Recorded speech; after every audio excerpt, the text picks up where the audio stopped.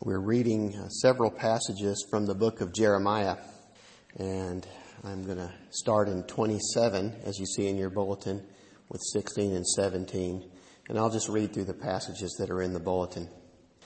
Then I spoke to the priests and to all this people, saying, Thus says the Lord, do not listen to the words of your prophets who prophesy to you, saying, Behold, the vessels of the Lord's house will now shortly be brought again from Babylon. For they are prophesying a lie to you. Do not listen to them. Serve the king of Babylon and live. Why should this city become a ruin? 28, 1 through 4, and then 10 through 17. Now it came about in the same year, in the beginning of the reign of Zedekiah, king of Judah, in the 4th year, in the 5th month, that Hananiah, the son of Azur, the prophet, who was from Gibeon, spoke to me in the house of the Lord, in the presence of the priests and all the people, saying, Thus says the Lord of hosts, the God of Israel, I have broken the yoke of the king of Babylon. Within 2 years I am going to bring back to this place all the vessels of the Lord's house, which Nebuchadnezzar, king of Babylon, took away from this place and carried to Babylon. I'm also going to bring back to this place Jeconiah, the son of Jehoiakim, king of Judah, and all the exiles of Judah who went to Babylon, declares the Lord, for I will break the yoke of the king of Babylon. Then Hananiah the prophet took the yoke from the neck of Jeremiah the prophet and broke it. And Hananiah spoke in the presence of all the people, saying, Thus says the Lord, even so will I break within 2 full years the yoke of Nebuchadnezzar, king of Babylon, from the neck of all the nations. Then the prophet Jeremiah went his way. And the word of the Lord came to Jeremiah after Hananiah the prophet had broken the yoke from off the neck of the prophet Jeremiah, saying, Go and speak to Hananiah, saying, Thus says the Lord, you have broken the yokes of wood, but you have made instead of them yokes of iron. For thus says the Lord of hosts, the God of Israel, I've put a yoke of iron on the neck of all these nations, that they may serve Nebuchadnezzar, king of Babylon, and they shall serve him. And I have also given him the beasts of the field. Then Jeremiah the prophet said to Hananiah the prophet, Listen now, Hananiah, the Lord has not sent you, and you have made this people trust in a lie. Therefore, thus says the Lord, Behold, I am about to remove you from the face of the earth. This year you are going to die, because you have counseled rebellion against the Lord. So Hananiah the prophet died in the same year in the 7th month. Chapter 29, verses 4 through 14. Thus says the Lord of hosts, the God of Israel, to all the exiles whom I have sent into exile from Jerusalem to Babylon. Build houses and live in them, and plant gardens and eat their produce.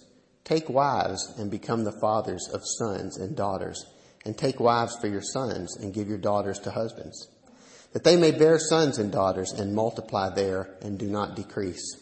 And seek the welfare of the city where I have sent you into exile, and pray to the Lord on its behalf.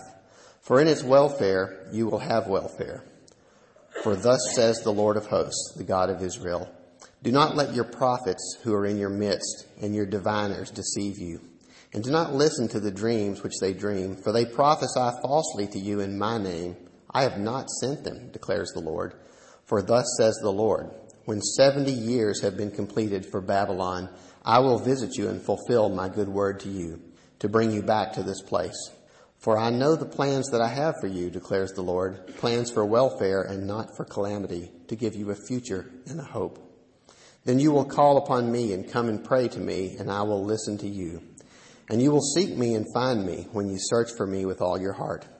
And I will be found by you, declares the Lord. And I will restore your fortunes and will gather you from all the nations and from all the places where I have driven you, declares the Lord. I will bring you back to the place from where I sent you into exile. Let's pray. Dear Heavenly Father, I pray that as we study your word, that you would give us light to understand and also to see what the message is for your church today. I pray for Tom as he preaches. May his words be pleasing to you and honoring to your Son. In Jesus' name, amen. Good morning.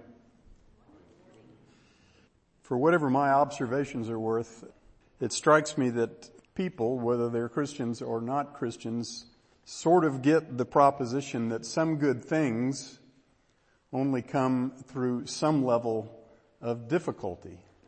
You hear the phrase, no pain, no gain.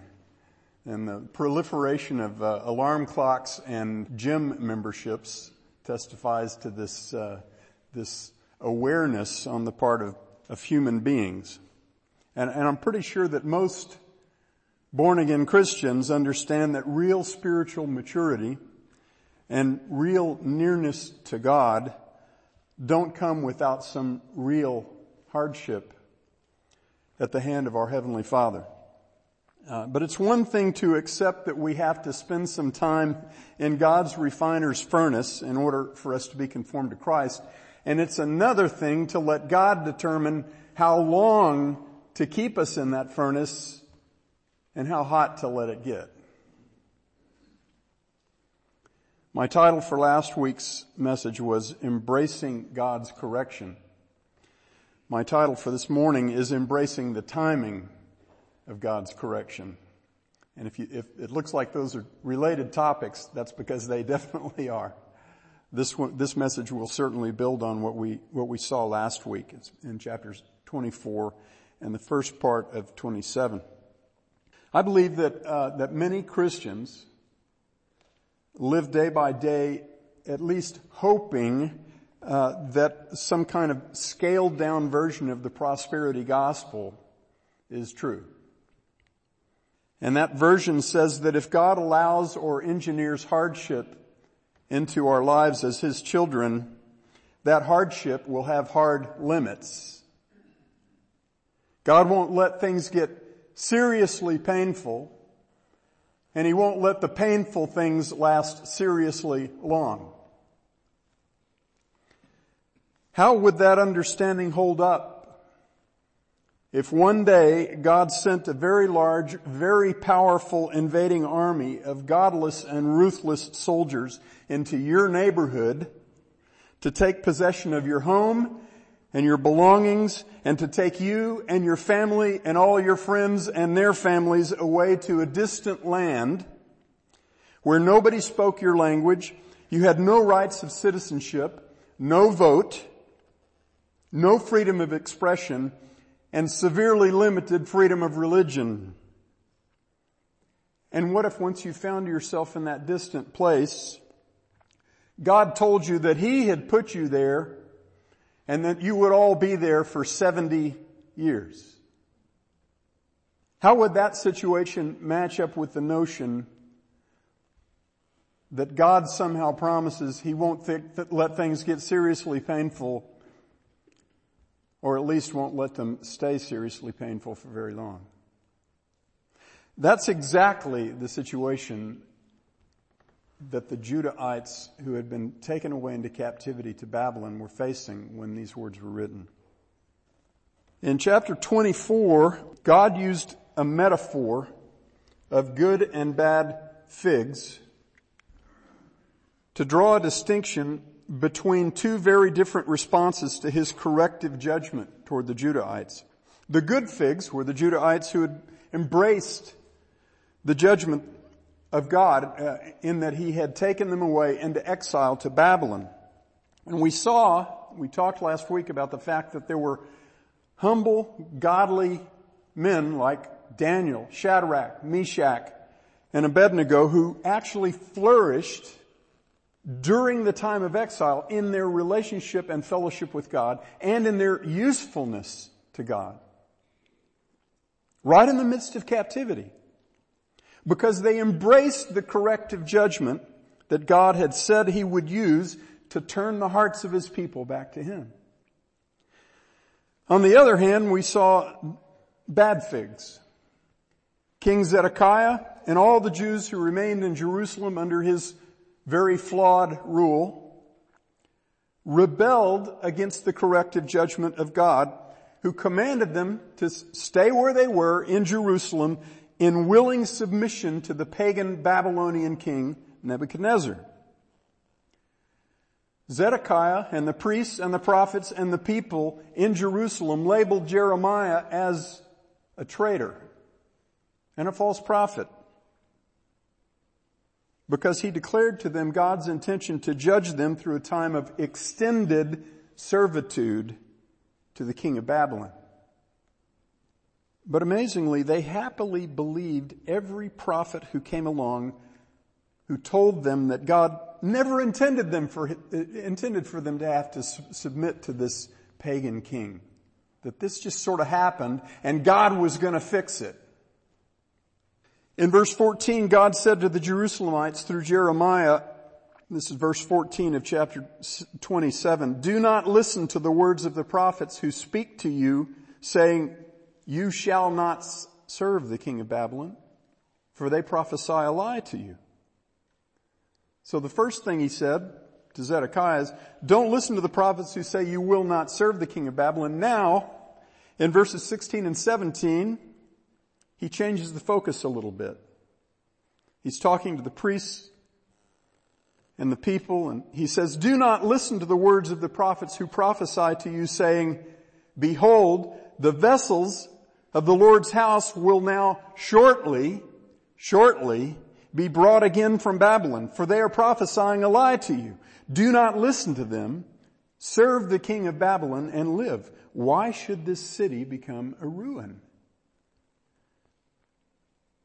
In effect, God is saying to Jerusalem, your prophets who promise quick relief from my corrective judgment are lying to you.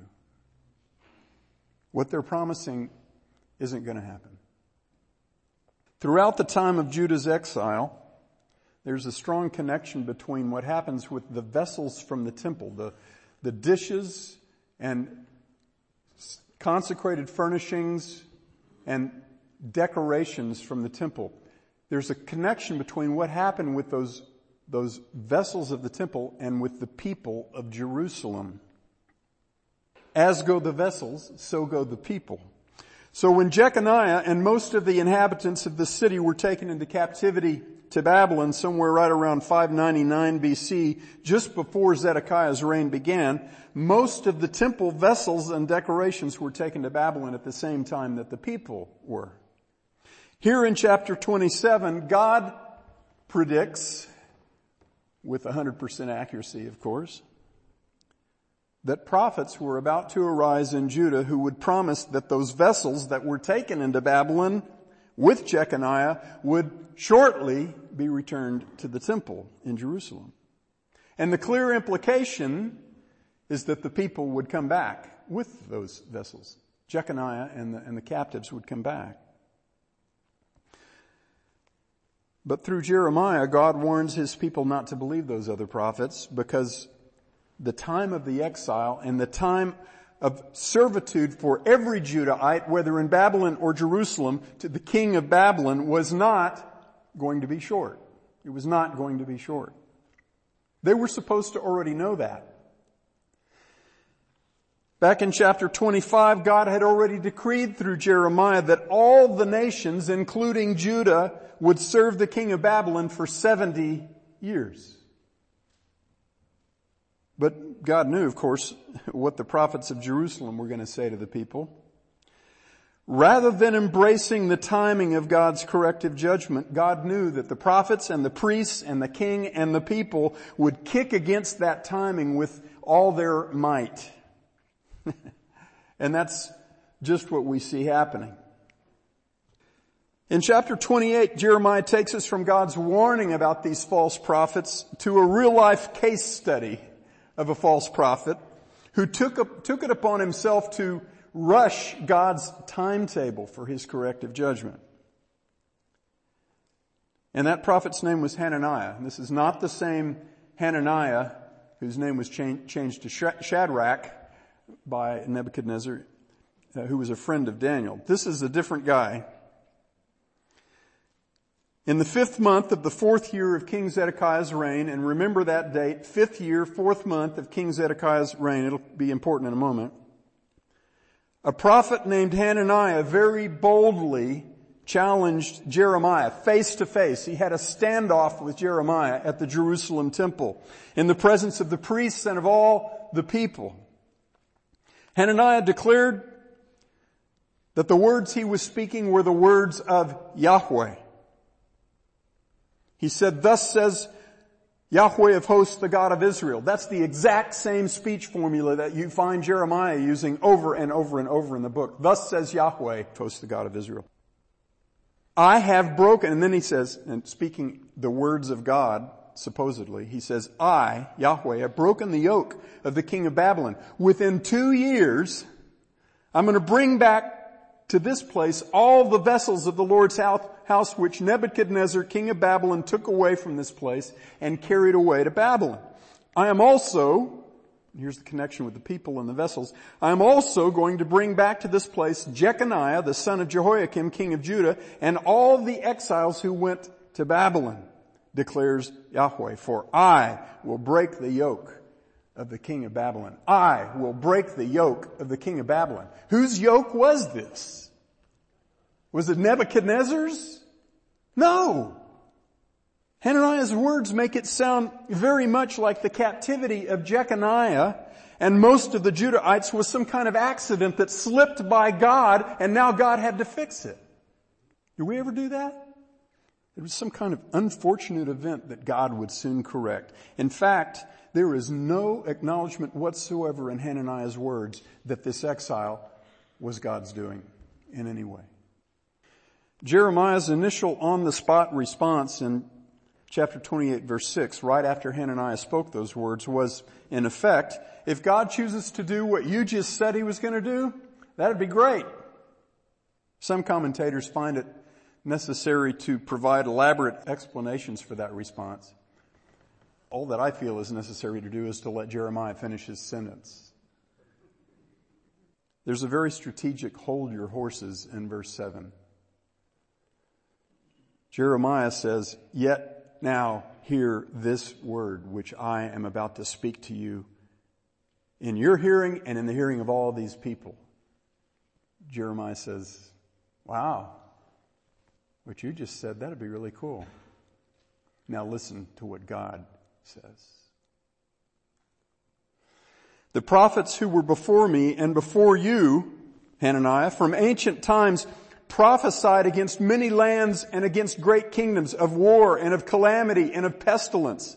And then he says, the prophet who prophesies of peace, when the word of that prophet shall come to pass, then that prophet will be known as one whom the Lord has truly sent. Go back and look at Deuteronomy chapter 18. You'll see where that requirement is laid out.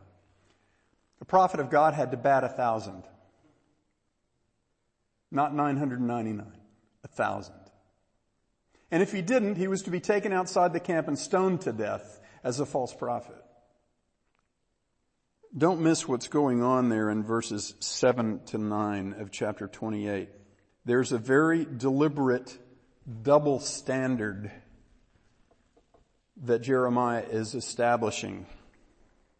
In verse 8, he says that throughout the long history of God's faithful prophets, the task of the true prophets of God had not generally been to proclaim pleasant news. Back in chapter 20, verse 8, Jeremiah lamented that the reason he had become a laughingstock among his own people was because, quote, each time I speak, I proclaim violence and destruction. Throughout Israel's history, the task of God's faithful prophets had overwhelmingly been to proclaim judgment from the hand of God against the nations and against God's own covenant people. Why? Because the people to whom those prophets spoke on God's behalf were stubborn and stiff-necked and rebellious throughout their entire history.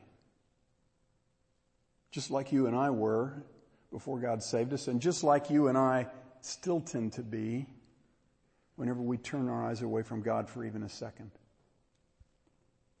I believe one of the things Jeremiah is saying here is it would be a lot harder to catch a false prophet in his falsehood if he was prophesying judgment than if he's prophesying peace.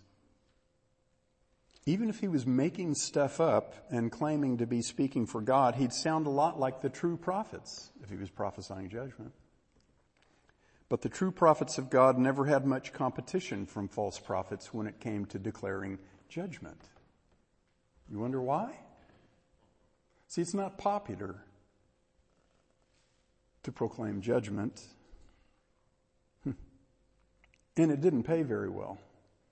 But Jeremiah says, when a prophet falsely proclaimed peace without painful judgment, when he proclaimed peace without painful or prolonged judgment, as Hananiah had just done, it wouldn't be long before he was exposed. Because everyone would get to see that what he was saying would shortly happen didn't happen. Instead of wisely heeding Jeremiah's warning, Hananiah very brazenly took the wooden yoke off of Jeremiah's neck that God had used as an object lesson for the Judahites when he declared that they would be under the yoke of Nebuchadnezzar. Hananiah took that yoke and he broke it into two pieces. And then he very confidently restated his prophecy of a soon-to-come relief from the tyrannical rule of this terrible king. Hananiah says yet again in verse 11 of chapter 28, thus says Yahweh. And then he says, even so, in the same way that I just broke this yoke of wood from the neck of Jeremiah, even so I, Yahweh, within 2 full years, will break the yoke of Nebuchadnezzar, king of Babylon, from the neck of all the nations. Within 2 years, Yahweh will break the yoke of Nebuchadnezzar off the neck of all the nations. Now, please remember that in chapter 25, verse 11, God had very clearly said that all the nations would serve Nebuchadnezzar for 70 years. See, Hananiah, he wasn't just modifying what God said, he was absolutely denying what God said. And that's what happens when we try to change God's timeline. What we're really doing is calling God a liar. Once Hananiah spoke those words, the standoff at the temple between the two prophets ended for the moment, and Jeremiah went his way. And then God told Jeremiah he needed to speak again to Hananiah and say to him, thus says Yahweh, really, you have broken yokes of wood, but you have made instead of them yokes of iron. For thus says Yahweh of hosts, the God of Israel, I have put the yoke of iron on the neck of all these nations, that they may serve Nebuchadnezzar, king of Babylon, and serve him they will. And I have also given him the beasts of the field. Now I gotta take a momentary aside here and point out that little phrase, the beasts of the field, here is sarcastic on God's part. That exact same phrase shows up in Daniel chapter 4 when Nebuchadnezzar is having a very close encounter with the beasts of the field, and it's a whole different situation for him. That's because he became proud before God. He was supposed to be an instrument, a vessel for God's use, and he became proud. And so God humbled him and let him live with the beasts of the field for 7 years and eat what they ate. And when he came out of it, he knew God better than he had ever known him. He knew the one true God and proclaimed him. Read that, Daniel chapter 4. I have also given him the beasts of the field. And then here in chapter 28, verse 15, Jeremiah the prophet said to Hananiah the prophet, listen now, Hananiah, Yahweh has not sent you, and you have made this people trust in a lie. Therefore, thus says the Lord, behold, I will remove you from the face of the earth.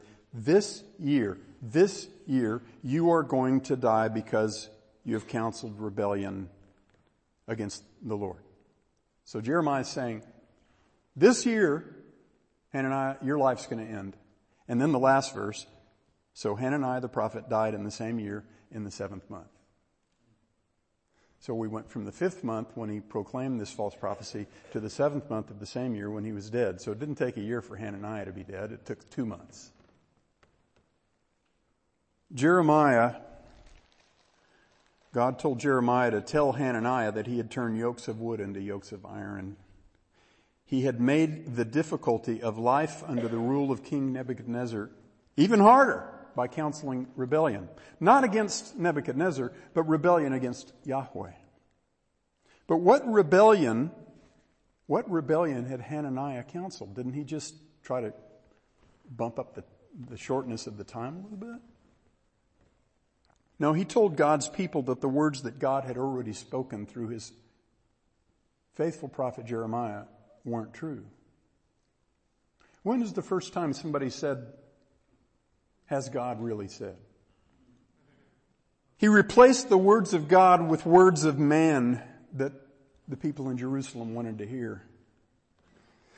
See, they wanted to hear that the oppression that they were already experiencing from the hand of Nebuchadnezzar wasn't really from God in the first place. It just sort of slipped in. And it wouldn't last long because God loves his people and he's going to fix it. We don't ever do that, do we? You want to know how to turn a yoke of wood into a yoke of iron? When that yoke is God's corrective judgment to return the hearts of his people to himself?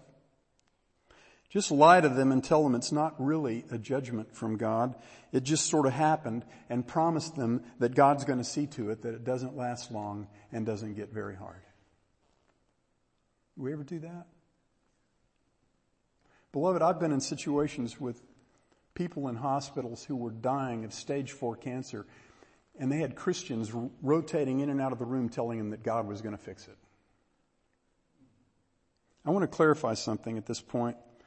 From one perspective, you and I absolutely do not get to tell our fellow saints when some difficulty that they're facing is corrective judgment from God.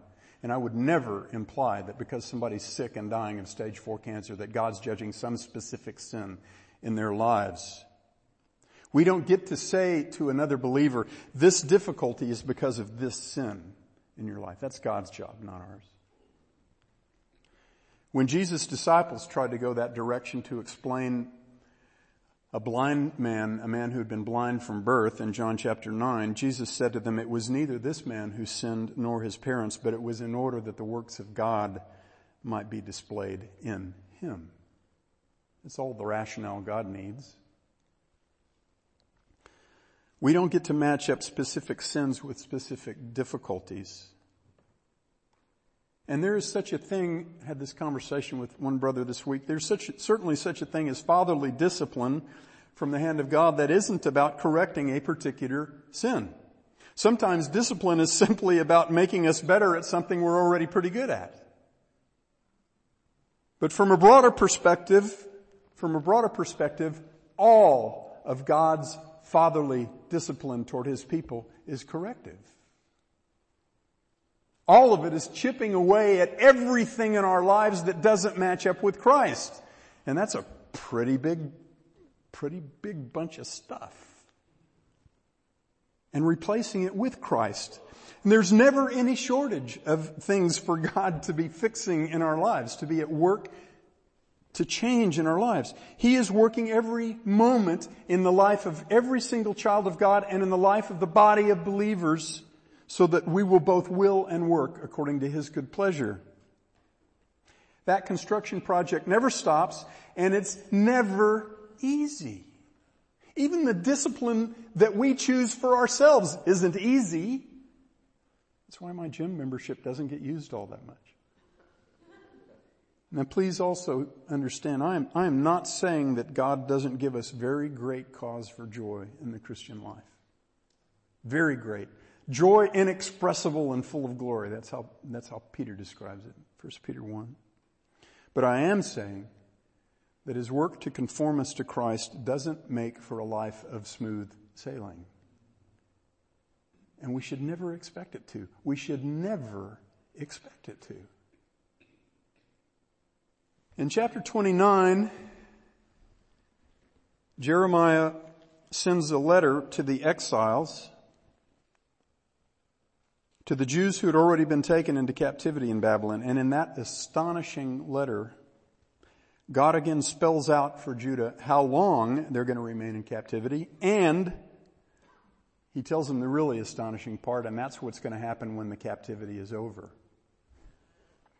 Before God says anything in chapter 29 about the length of the exile, he says this, starting at verse 4, thus says Yahweh of hosts, the God of Israel, to all the exiles whom I have sent into exile from Jerusalem to Babylon, build houses and live in them. Plant gardens and eat their produce. Take wives and become the fathers of sons and daughters. Take wives for your sons and give your daughters to husbands that they may bear sons and daughters. And multiply there and do not decrease. And seek the welfare of the city where I've sent you into exile, and pray to Yahweh on its behalf, for in its welfare you will have welfare. Now if you'll indulge me for a moment, I'm going to substitute an English word that's used 3 times in verse 7 with the Hebrew word that it translates. It's a well-known Hebrew word. Seek the shalom of the city where I have sent you into exile, and pray to Yahweh on its behalf, for in its shalom you will have shalom.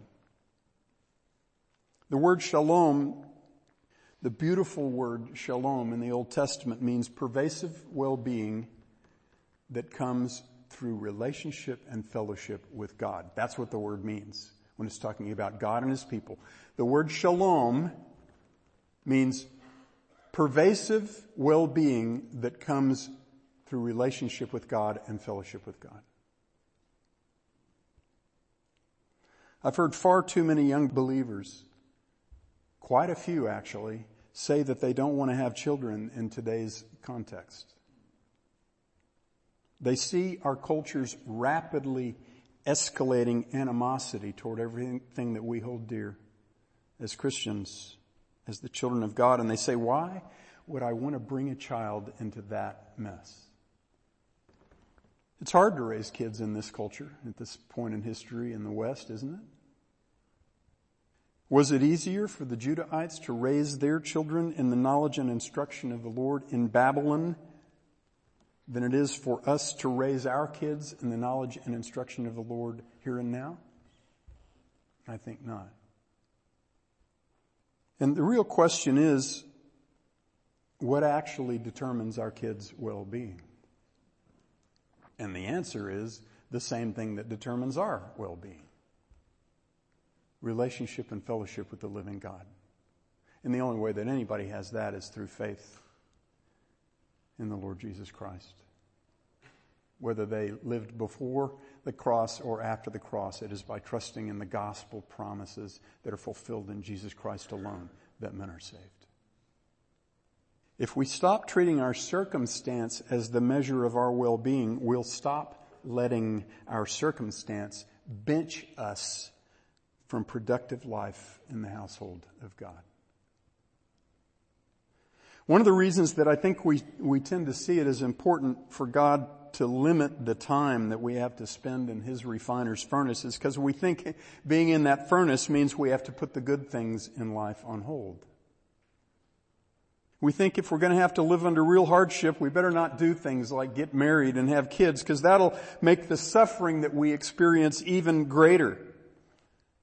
Hardship is bad enough without having to watch your wife and children go through it too. Beloved, that's the upside down kingdom, and God intends to turn that right side up in the hearts of His people. In Jeremiah 29:7, God says to the exiled Judahites, seek the well-being of the city where I've sent you into exile, and pray to Yahweh on its behalf, for in its well-being you will have well-being. Shalom. And there's a connection between that verse and what he just said about building houses and having kids. I suggested last week that the Church of Jesus in America is a people in exile. We are citizens of the heavenly city and kingdom of God, living temporarily within a very godless nation. If God's words through Jeremiah apply to us, how are we supposed to seek the shalom of this place in which God has temporarily put us? How about by showing this godless nation how people who trust God actually live? We have no reason, beloved, to treat the end of our exile as our urgent objective.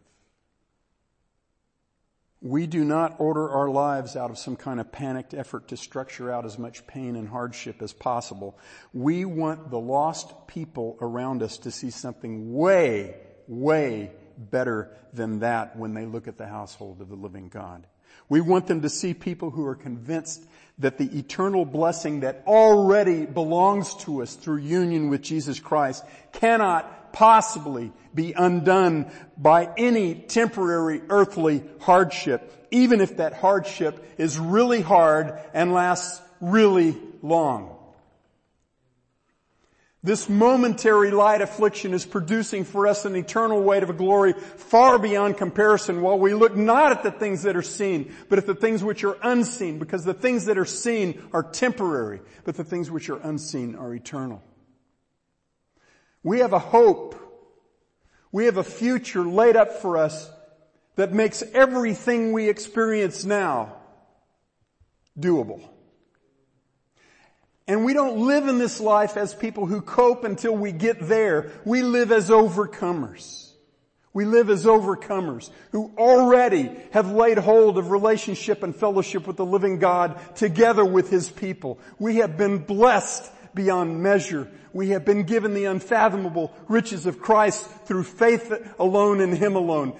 And we should be people who live our lives in joy and celebration.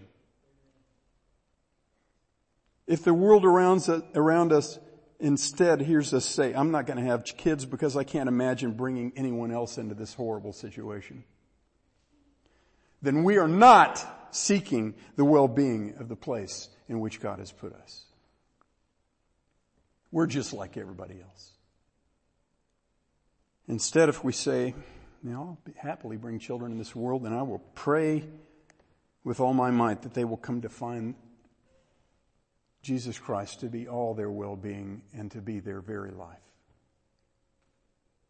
And when we say that, then we will be seeking the well-being of this wretched place.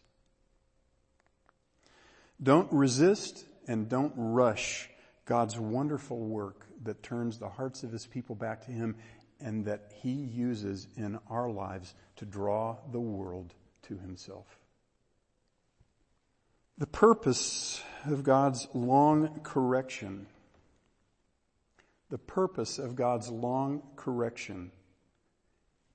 is unassailable relationship with God.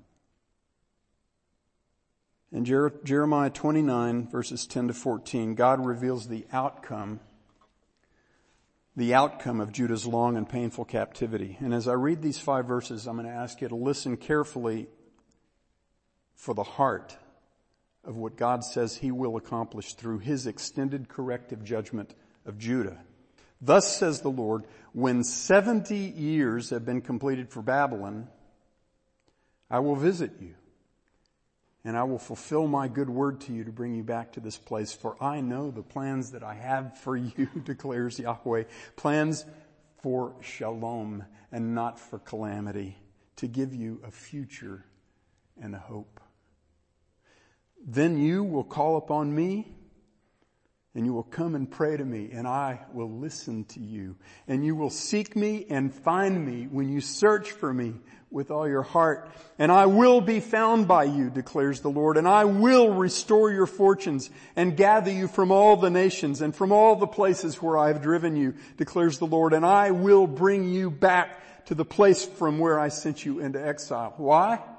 Because that place is where God intends to dwell together with His people forever. I will be your God, and you will be my people. And I will put my sanctuary in your midst, and I will dwell with you forever. That's the central promise of the whole Bible. What does God promise to do for Judah when 70 years of captivity has ended? Well, there's a near-term fulfillment and a long-term fulfillment. At the beginning and end of these 5 verses is the promise of restoration to the place that God promised to Abraham, Isaac, and Jacob. And under the reign of King Cyrus, many Judahites got to come back into the land of promise. But between those 2 bookends, about the place, is the heart of God's promise and of His purpose for Judah's time of chastisement from His hand and the purpose of His chastisement in our lives. For I know the plans that I have for you, declares Yahweh, plans for shalom and not for calamity, to give you a future and a hope. Then you will call upon me and come and pray to me, and I will listen to you, and you will seek me and find me when you search for me with all your heart, and I will be found by you. What would make Judah turn back to Yahweh with all their heart? God would. And he would use this extended time of humbling and painful deprivation to bring that turning about. Only then would the Judahites who had been taken into captivity to Babylon be ready to return to the land of promise. But that return of the Judahites in the days of Zerubbabel, Nehemiah, and Ezra, after 70 years of exile in Babylon, was merely a near-term and imperfect fulfillment of the promises that we find right here in this passage and in the chapters that will follow. The end of that 70-year exile did not finish out God's purpose to restore the hearts of his people to himself. That restoration, that reconciliation between God and his covenant people was temporary. After a brief time of godliness in the land, the people of Judah as a nation turned right back to the same stubborn rebellion against God that had characterized them ever since he brought them out of slavery in Egypt to be a people for his own possession. See, beloved, it will require a far more devastating separation of God's firstborn from the place of his dwelling. It will require an infinitely greater punishment and infinitely far more far-reaching loss of life to bring about the true change in the hearts of his people that God prophesies here. It would require the substitutionary atoning death of the perfect man and perfect God, Jesus. And it is to that event that this whole book points. It is to the new covenant in the blood of Jesus that will finally restore the hearts of sinful men, women, and children to God. And we're going to be looking carefully at that marvelous promise over the next few weeks.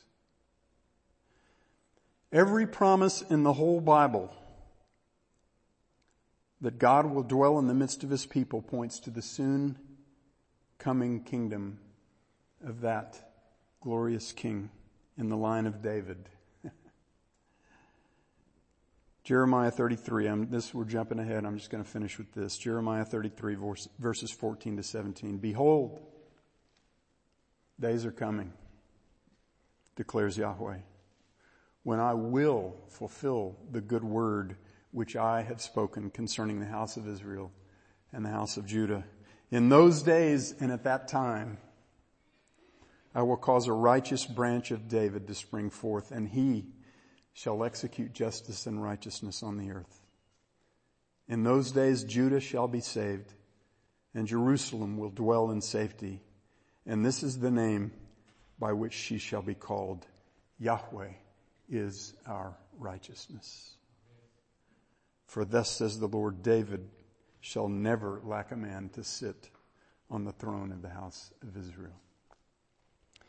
Dear Father, we hear those words and we say, come quickly, Lord Jesus.